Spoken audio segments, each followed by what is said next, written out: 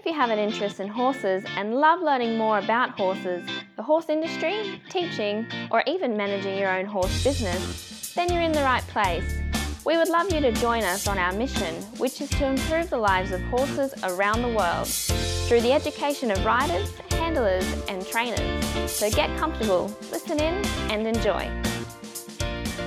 Horse welfare and safety are of utmost importance where humans have any interaction with horses. Within the courses at International Horse College, we only utilise methods that promote safe and humane ways of interaction between horses and humans.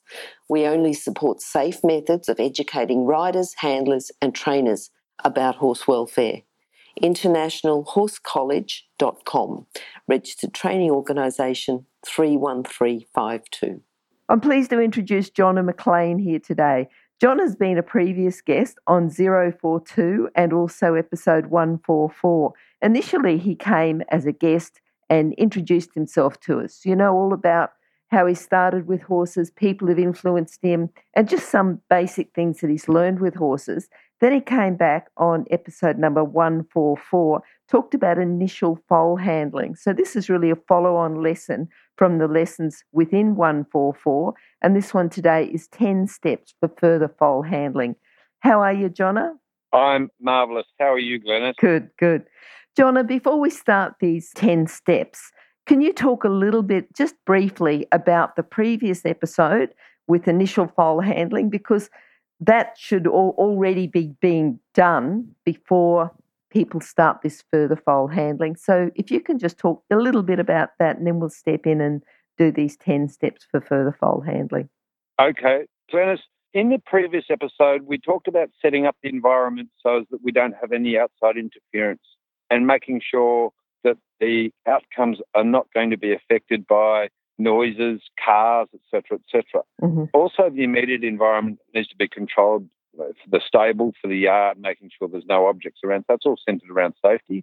And then we also talked about making sure that we've got control of the mare, very good control of the mare, so very good groundwork on the mare. This is primary, and it's also going to be quite relevant in our next section as well, because ultimately what we would like to have happen is to be able to dictate really accurately every single step that this foal takes for the rest of its life, every time it's attached to a person via a lead rope, and then ultimately when it's broken in on the saddle. So this is the makings of the horse. Yep. And I really liked something that you said in that initial foal handling. I can't remember the exact words, Jonna, but it was basically always giving the horse the chance to say yes. You know, they're always going to say yes. You're never going to put them in a position where they're going to say no. And I think that's all about the little steps, isn't it? Just asking them just enough so that they'll clearly understand and say yes and learn from that. It's exactly right, Glenn. It's about the setup. And I think, correct me if I'm wrong, I said something along the lines of always making sure that the door is open, that the horse will be able to provide you with a yes answer. Yeah. So it's actually more likely than unlikely because you've set it up very well. You know, I think the analogy I made was making a house, and if you're putting good foundations in, the rest is easy. This is the same. Yep. All right, so if we can start off the first step, which is understanding pressure release principles, the light signal first, then the stronger until the first step, and then instant release, and classical conditioning principles, which really is a review of that previous lesson, isn't it? Would you be able to just talk about that? It is, in fact, a bit of a review, and that's the thing about horse training. It does sometimes the information get a little monotonous, but really the pressure release principle is a fantastic one, especially at this point in foal handling, initial foal handling, for people to be able to get really good at their timing and their pressure. Mm-hmm. And if we can do that, then we become better handlers. The welfare of the horse is being thoroughly looked after, and we are also operating in a safe manner. As far as the classical conditioning of the horse, being able to get the horse to be able to respond to anything other than pressure makes the horse feel a little bit less threatened by people. Being able to touch it all over is really important, of course, and that is our centrepiece. The horse is not afraid. Yeah. All right, the next step to talk about is the pressure angle clock, and I'd like you to explain that because it's a term that may not be out there for the broader horse community. So if you can explain what a pressure angle clock means, that would be great. The pressure angle clock I devised about 7 years ago, and it's basically, if you imagine that the horse or the foal is facing 12 o'clock, and so its rear or its tail is at 6 o'clock. That means that when we apply pressure to the horse, the lead rope, or to the foal in this case, and to the head collar, there are some areas and angles that we should never apply. So I sent you an email with a picture of that clock, and the clock reads 12 o'clock is green, 10 to 12 is blue, 5 to 12 is blue, 5 past 12 is the blue line, and 10 past is as well.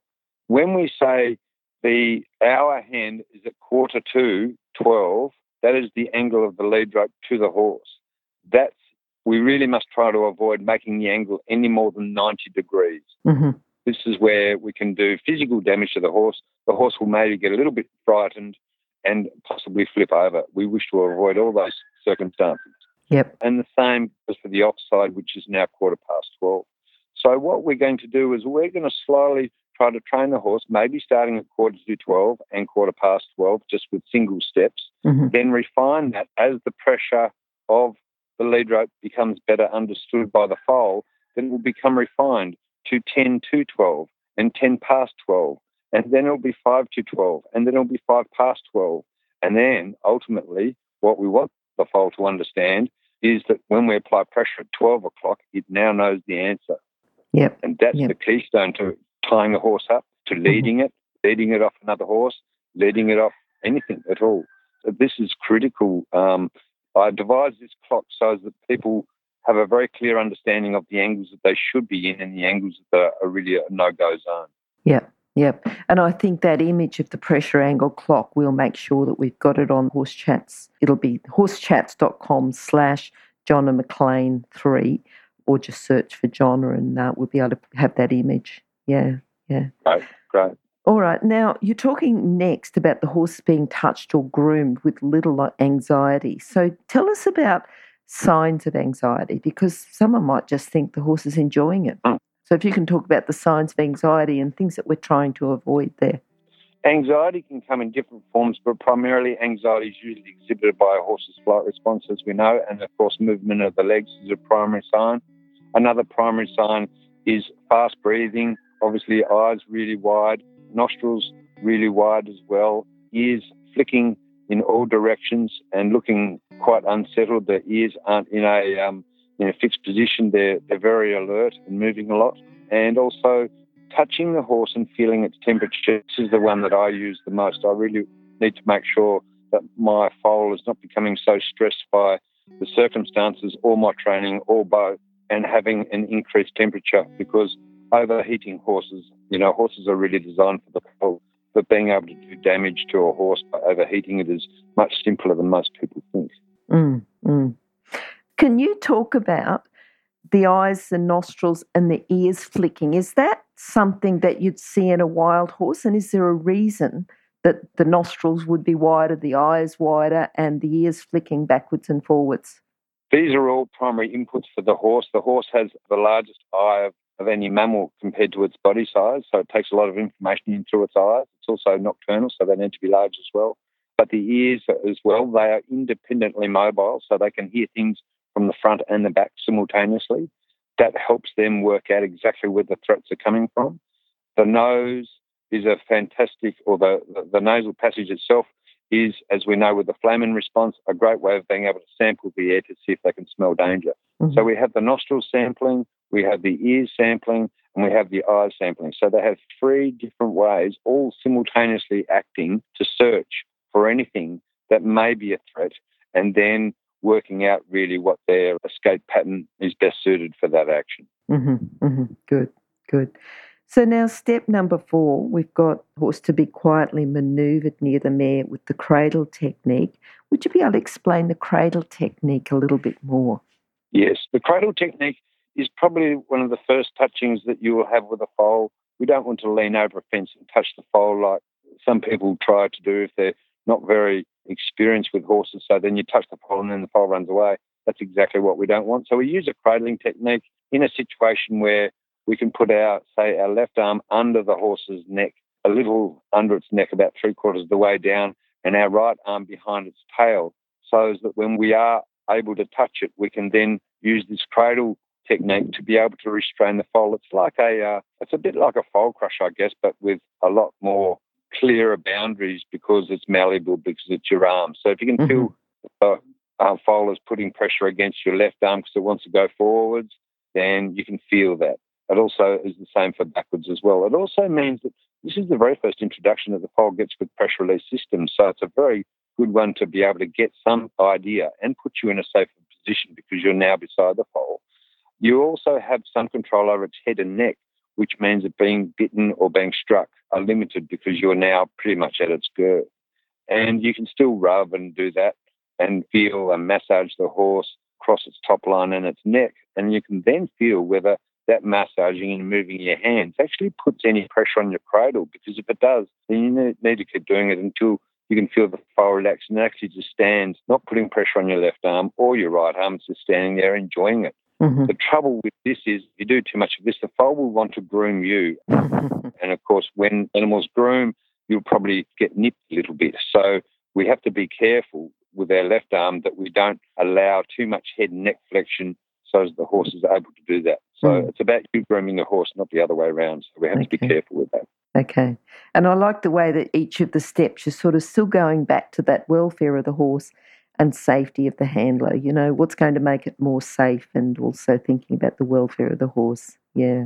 Yes, well, that's right. I mean, as we all get older, Janice, we all become more aware of how important these factors are, and people first and horses second. So that's what safety and welfare is, right? Yeah, I think more aware, but also I think there's a more general awareness of, you know, you don't have to just go and, you know, if you think of the Wild West cowboys going around and lassoing horses and things like that, I think that there's other ways, yeah. So we're talking now about mimicking head collar placement. So if you can talk about that.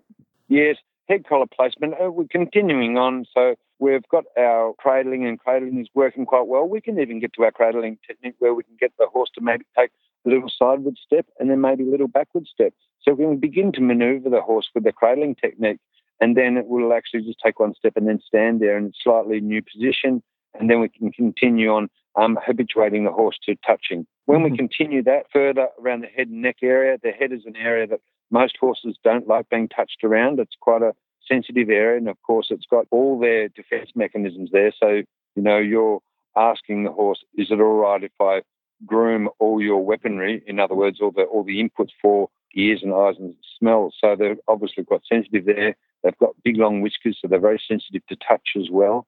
So habituating the horse to touching in all those areas is crucial, and we need to be able to do that on both sides. And then we want to get to the point where we can exactly mimic the placement of the halter by doing this without the halter, because we all need to be good at that and keep really well versed in this, because the horse will then, or the foal in this case, will try moving backwards, try moving forwards, try putting its head up, try putting its head down, try putting its head to the right and to the left. We need to know what these outcomes will be, and mimicking the halter placement will reduce the likelihood, because now we only have one variable, and that variable is now we're holding our halter.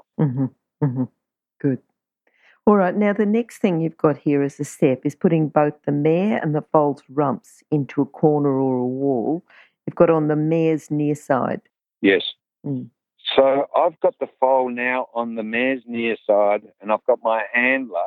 The handler is in a slightly compromised position. Doesn't matter where you put them, unless you think you can tie the mare up and keep her there. That's a little harder. There's a single operator that takes a little bit more skill. But let's say if we've got a handler holding the mare, the wall is now on the off side of the mare, and the foal is now on her near side. We're doing this because the mare has primarily had most of her contact with humans, tacking up, tacking down, leading, all done on the near side. So we're doing this for the mare's sake. Then we put the foal on the near side. The foal is completely, unbiased in terms of side, so it really matters not. But we put the foal there touching the mare, and then we're able to mimic our touching everywhere, especially around the head area. It also means that if we have their rump towards the wall, the most likely flight response we have by putting a halter on the nose will be a backward step. Well, because we've put the foal's bottom towards the wall, when we place the nose piece over the foal's nose, it will probably try putting its head up, and as a second resort, it will probably try going backwards. Okay. And that's why we've put it that way, yes. All right. So that was number 7, about applying the halter with the foal up close. Now, initially it's without the lead rope, is that right? Yeah, that's correct. And the reason I put that in, and I do this every time, because I don't need to be looking after a lead rope and a head collar as well, because the point here is not leading the foal. The point is education. Mm-hmm. So education is best done when you only have one variable. I haven't said this before, but everything that I do in every single case, whether it be difficult horses or just breaking in horses, I make sure I only ever change one thing, because then if it goes wrong, I know what the one thing is. Whereas if I have three variables, how would I possibly know? So I'd take the lead rope off and put the head collar on, and I can fluff around and adjust it and take it on and take it off and take it on and take it off, and practice doing that, making sure my buckles are easily undone and I can undo them and do them up fluently enough not to scare the foal. So I get good at that before I put the head collar on. I check the head collar out thoroughly and make sure that all these adjustments can be done without any jerking, fast movements. That's done. I'm happy with the halter. And then if I'm breaking in or when I say breaking in, I mean the halter education for the foal, I will ask the owner, I'll say, are you happy with the fit of this halter? Mm-hmm. So I don't make the judgment usually, because it's usually for a client. So I say, are you happy with that? And if the bottom piece is a little bit dangly and a bit loopy, I'll say, I'd like to tidy this up, because if the foal tries to scratch it off in the paddock when you let it go, it'll get its hind leg caught in there. I think we should take this up. So I do offer advice, but I ask for their inputs as well, because they might say, well, I don't want to tuck this in here, I don't want to tuck it in there, or I would like it a little bit higher, I'd like it to be a little bit lower. And there's a bit of variation with the head collar, so I'd take some time with that. And then I apply my lead rope. Okay. Once you've applied the lead rope, that's step number 8. You're talking about paying close attention to the foal's leg placements and applying pressure at 20 degrees to the front. So talk about the foal's leg placement at this stage. Let's presume that the foal is on the near side of the mare. You are standing as the foal handler on the near side, and my assistant is holding the mare in position. My assistant wouldn't be holding the mare. The mare has been trained to park in this position. There's no weight in her hand or his hand, and the mare's quite comfortable because the foal is touching it. So let's presume that the foal's front legs, the off-fore leg, the right-hand front leg, is slightly forward of the near side or the left front leg. That is a perfect opportunity now to be able to apply pressure, as you said, 20 degrees or say 10 to 12, and then quietly use a light aid on the pressure of the lead rope. So you're giving the foal a little cue, and then, of course, he won't step from that cue because he doesn't know what that is yet. And then you go, and now take a step. So I ask, and then I quietly build up a little bit of pressure. So I get that one right front leg, take a very tiny left step. And then as soon as the foal's front leg has hit the ground, you should release the pressure immediately. Mm-hmm. At the same time, I can't emphasize this enough. So it's helping you understand what pressure is required to move that leg. Yep. It's also giving you the opportunity to be able to get good at releasing pressure. This is all about releasing pressure. People are very good at applying it, but they're very poor at removing it. Mm-hmm. And this is the cornerstone for training horses ethically. Okay. And then you're talking about applying pressure, releasing pressure. Where's the reward there? Is it in the application of the pressure or the releasing of the pressure? You always ask really good questions, Glenna.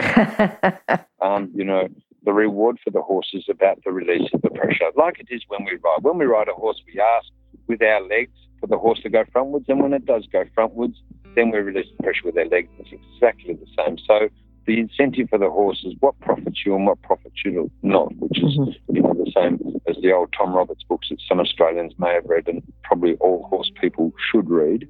It's a great reference to really making sure that people understand that the biggest reward you can provide your horse with is not patting your horse and not giving it food, but having really clear signals. So the best welfare thing you can ever do for any animal is actually just train it well. So that's what we're doing with our foal.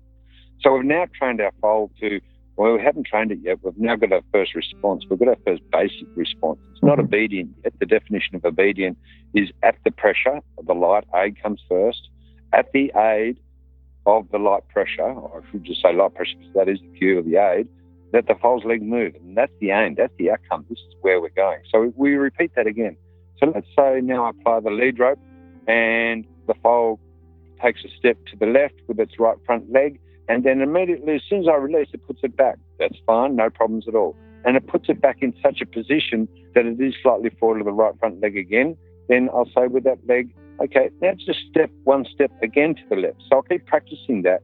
And if the foal then starts to leave the leg there, then I'll be very quiet and very still and in a soothing voice say what a good boy is. I may even lower my posture so I'm less threatening. Mm-hmm. So I'll take all pressure away. I may step away a little bit too and say, that was really good. So I'm rewarding him not just by releasing the pressure, but I'm rewarding him by making my whole body less threatening in terms of posture, because we're quite threatening as objects to a foal, as you know. Mm-hmm. And then I keep repeating this to the point where I can feel that the amount of pressure required to make a leg move left or right is starting to get lighter and quicker off the command. Mm-hmm. Now training is beginning. Good. It hasn't happened yet.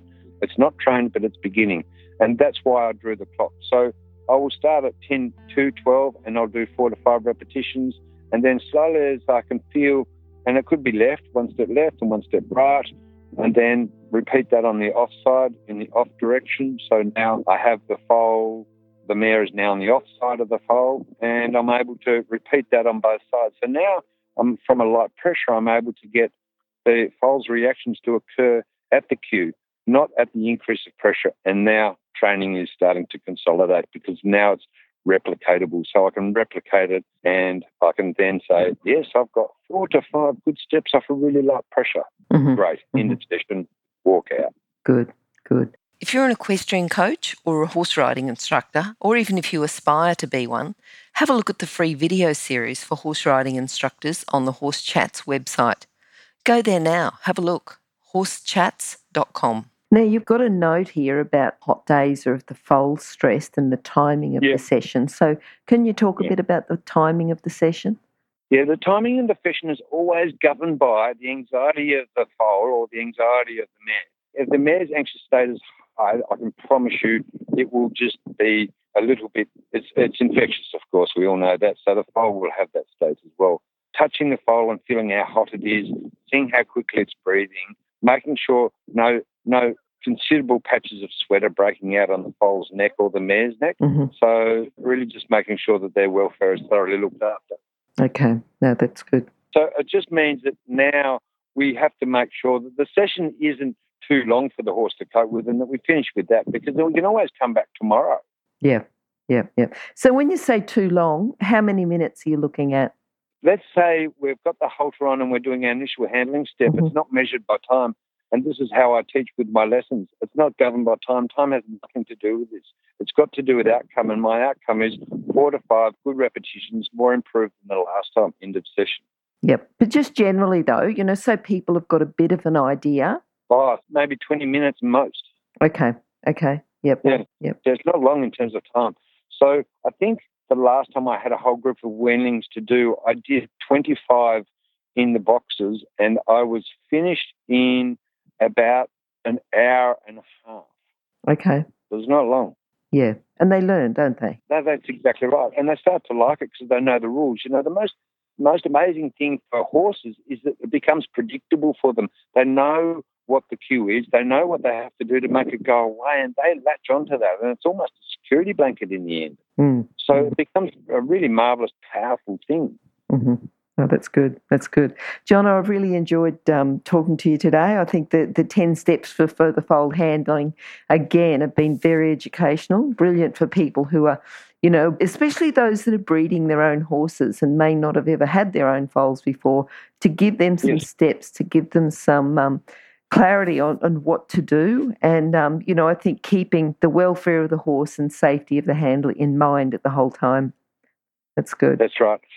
And the other thing that is important that most studs will have, and they already have this facility, when the foal is born, one of the first things they'll do is the mare needs to be examined. So she's going to be asked to walk into a crush. And in that crush will be a foal section for the foal to stand in, near mum, touching mum. Perfect.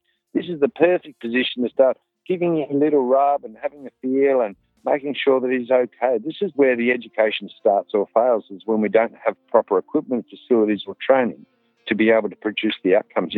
We just hope that being able to have a foal in the paddock that we'll be able to catch it one day probably won't happen. Mm-hmm. Mm-hmm.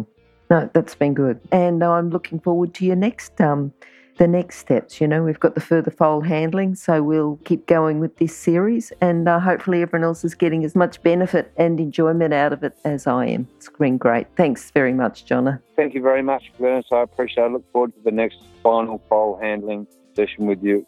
Thank you for your time. Okay, bye. Bye. If you've enjoyed this chat, then please comment, rate and subscribe. If you'd like any changes or recommendations for guests, then please contact us through horsechats.com. And while you're online, have a look at the government-accredited courses at internationalhorsecollege.com. Registered Training Organisation 31352. Remember that our comments and instructions are general in nature and do not take into consideration your individual horses or your individual ability and circumstances. If you enjoyed this podcast, then please leave your comment below.